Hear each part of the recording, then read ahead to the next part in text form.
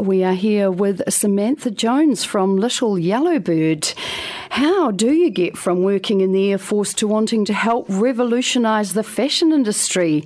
Well, Samantha Jones is doing just that with her newly launched company, Little Yellowbird, who are supplying corporate uniforms that use ethically sourced fabrics under fair trade working conditions. Welcome to B-Side Stories, Samantha. Thanks, Laurie. Thanks for having me. Great. It is a privilege. Now, we did ask a little question before. How many hours are you working on your business at the moment? To be honest, I wouldn't want to count them, but I love what I'm doing, so it doesn't feel like work most of the time. Good on you, but it's amazing what you can pour into something, right? Yeah, especially if you love it. Yeah. No, good on you. So could you tell our listeners what essentially does Little Yellowbird do? Yeah, so we're a corporate uniform supplier, but as well as matching the quality and cost of our competitors, we also ensure that our products are made under ethical conditions. Very nice, and it feels like there is a mighty gap for that in the market at the moment. So now just going back into your past then, because I must say I do like tiptoeing back. You were in the Air Force. How does that, it's not something you'd expect to lead to the world of fashion. How did you bridge this from the Air Force to fashion? Yeah, so basically what happened was I'd always just been supplied with a uniform, and so I never had that connection with buying clothing and thinking about where my clothing came from. So I really had this major shift when I left the military, and all of a sudden I did have to buy a lot of my own clothing. Right. And it really got me thinking, and I just ended up going down this whole path and journey about fashion and where clothes are made and the conditions, and it led me to where I am now. Wow, quite amazing that road. So did you know that you wanted to produce uniforms as a business as well? Because that's not an everyday thing that a fashion person might choose either. Yeah, no, I don't think it necessarily started with wanting to produce uniforms specifically, but it addressed a personal need that I had at the time. So I couldn't find organic cotton business shirts, and it really just evolved from there. So you were quite funny how that works out, isn't it? You've got a problem and you need to solve it, and so you find the solution. Yeah, absolutely. And kind of when we went down this path and doing our validation of our idea and talking to businesses, we kind of really saw that there was a need for that, and definitely a need for corporates wanting to show their commitment to fair trade practices, which is something that our business offers. Great. So businesses felt like they were definitely open to, in their buying processes, just looking at better ways to do things. Yeah, I think people naturally do want to do the right thing and support these types of movements, but there isn't always lots of ways that they can easily demonstrate that. No. So a uniform is that really obvious customer touch point. Yes. So it's a really great way to start. Nice, yes, and I'm sure the people wearing it must feel nicer about it as well. So it's all very well saying, well, I would like to make an ethical, uniform or have ethical clothing, but it's not actually that readily available. So how did you go about saying, okay, where do we start? What did you do to source this? Yeah, gosh, it's definitely a long journey. So while we launched in July last year, there was probably 8 months to a year worth of research that went in behind that. Wow. And that included, emailing, Skyping, talking to lots of people, and then eventually actually going over to India and spending time in the cotton farms where our cotton is made. And also I did an internship in the factory where our products are made as well. So really getting to know the people and the stories, which is definitely a big element of what we do. Nice, Samantha. So how long were you doing the internship for? I was there for about a month. Great. Yeah, which was a nice period of time. Yeah. And are you still dealing with that factory now? Yeah, we work really closely with them. So they have an amazing story in themselves. They were an NGO project that was set up 20 years ago to help disadvantaged women. And about 3 years ago, they became a business. So they do have about 5 or 6 designers that produce clothing through them, which we're one of.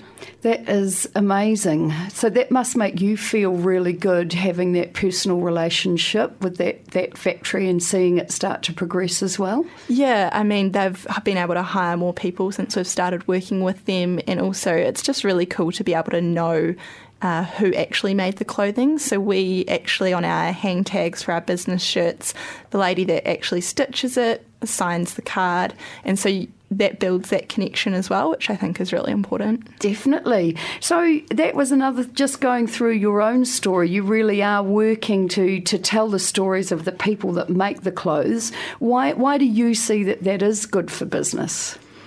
I just think it's really important, and it makes us different to general fashion businesses. It's a different way of thinking about it, and it makes people, I think, more conscious about what they're wearing, and then also ultimately, you know, how they treat their clothes when they wear them, which is also, you know, really important in this whole fast fashion culture that kind of exists now. So yeah, just being more mindful, I think, about clothing and how we go about that whole process. It's just become stuff in a way, hasn't it? More stuff. But actually, what differences can you see, or are you aware of, that making your clothes through this factory is actually having, or some examples of the difference it's having on people's lives there? Yeah, so I mean, as well as just supporting that factory, we also reinvest part of our profits back into particular people that need it from that factory. So from that factory specifically, we're sponsoring 2 girls, one through a training course to become a seamstress, and another one who, actually initially I really wanted her to go back to school and get more education training, but she was really like, I actually would like to learn how to do embroidery. So, you know, it's not for me to say what's going to be best for them, but so we're supporting her through that, which means she'll be able to get another skill. And I mean, her goal is to be able to open up a little micro industry from her community and be able to earn extra income that way. Nice. And actually that was something that Christian was saying from Trade Aid, that another big part of fair trade is trying to keep communities together so that they're not separating to go somewhere else to work. Yeah, absolutely. So we also invest in the communities where our raw material comes from. So that's in the Odisha region. And we're supporting 2 17-year-old girls at the moment to complete further educational studies. But yeah, we absolutely agree with that as well, and it's definitely one of the aspects of projects that we try to support. That's great, Sam. So a question I have, I think, you know, we've become accustomed to all the stuff and we've got things everywhere, but why is it that clothing is such a labour-intensive industry? I guess it's still...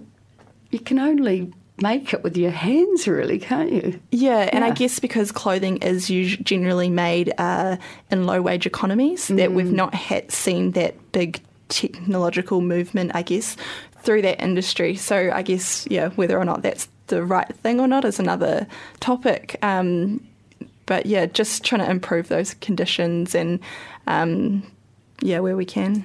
Great. And so your factory is Fair Trade certified as well? Yes, it is, yeah. Great, fantastic. So now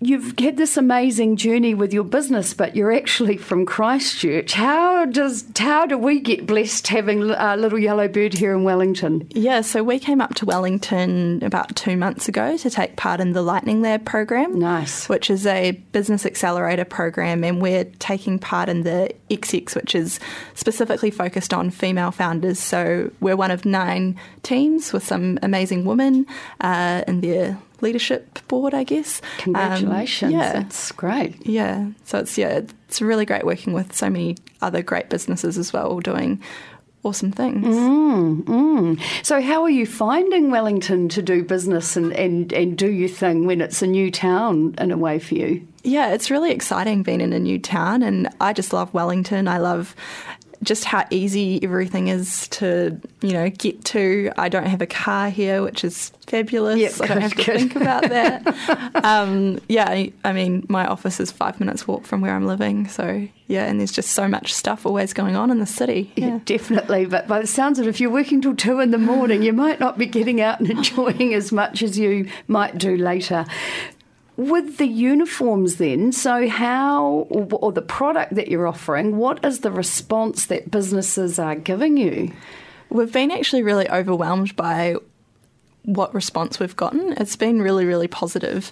I think because we've got so many different aspects to our product and it's not overly expensive. Right. We've really been conscious in the way we've priced it. I mean, it's comparable to another high quality product where our inseams, for example, are larger than industry standards. So we're trying to really get quality products that aren't going to fall apart after 5 minutes. And we're also, working with partner organisations to recycle uniforms at the end of their life cycle. So I think we just really take a holistic approach to it, and companies just really getting on board. Well, I think as we've had on B-Sides before, the uniform disposal situation is quite a big problem in itself, isn't it? Yeah, I mean, there's just you could pick anyone. There's so many different parts of the fashion industry that are broken. And while we're mainly focused on making organic, fair trade quality products, there's so many other aspects that we're keen to get involved with and sort of help where we can and Yeah. Great, good on you. Rather large job, I'd say.